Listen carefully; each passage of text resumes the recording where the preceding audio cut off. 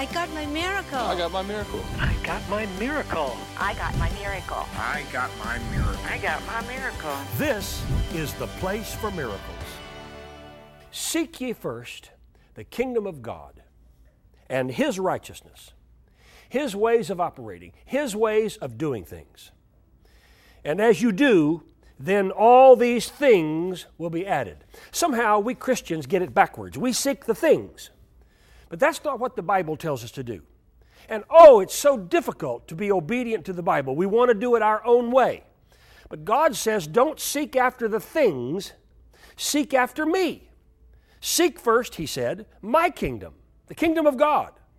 Well, how do I seek the kingdom of God? Well, I do, first of all, what God's Word says. I seek Him. I put Him in first place in my life. I've committed my life to Him and sowing my seeds unto Him. That's a part of the kingdom of God. Even Jesus Himself told us that we are to sow. And when we sow, we can believe that He will multiply it back to us, good measure, pressed down, shaken together, and running over. He said, seek me first, my kingdom, my glory, my way of doing things. And then all these things will be added. And if you read the verses in front of that, He said, don't worry.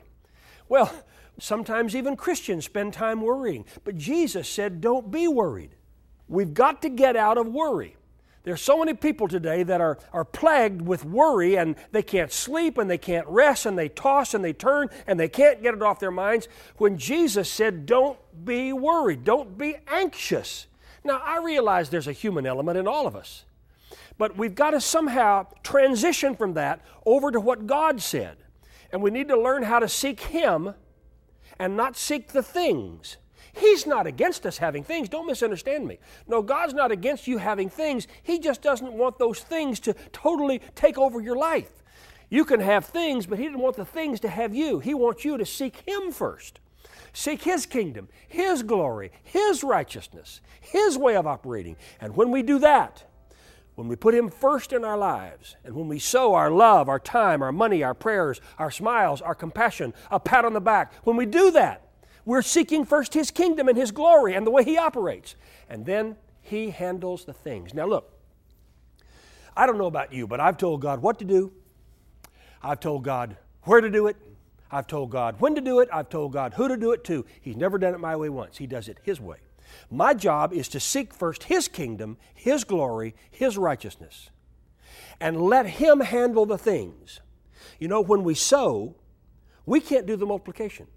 Only God can do the multiplication, but God will not sow the seed. My dad used to say, without God, I cannot, but without me, He will not. We have to do our part. That's our part of sowing into the kingdom of God, of looking to Him first, the way He operates, not the way we operate, not the way the world operates.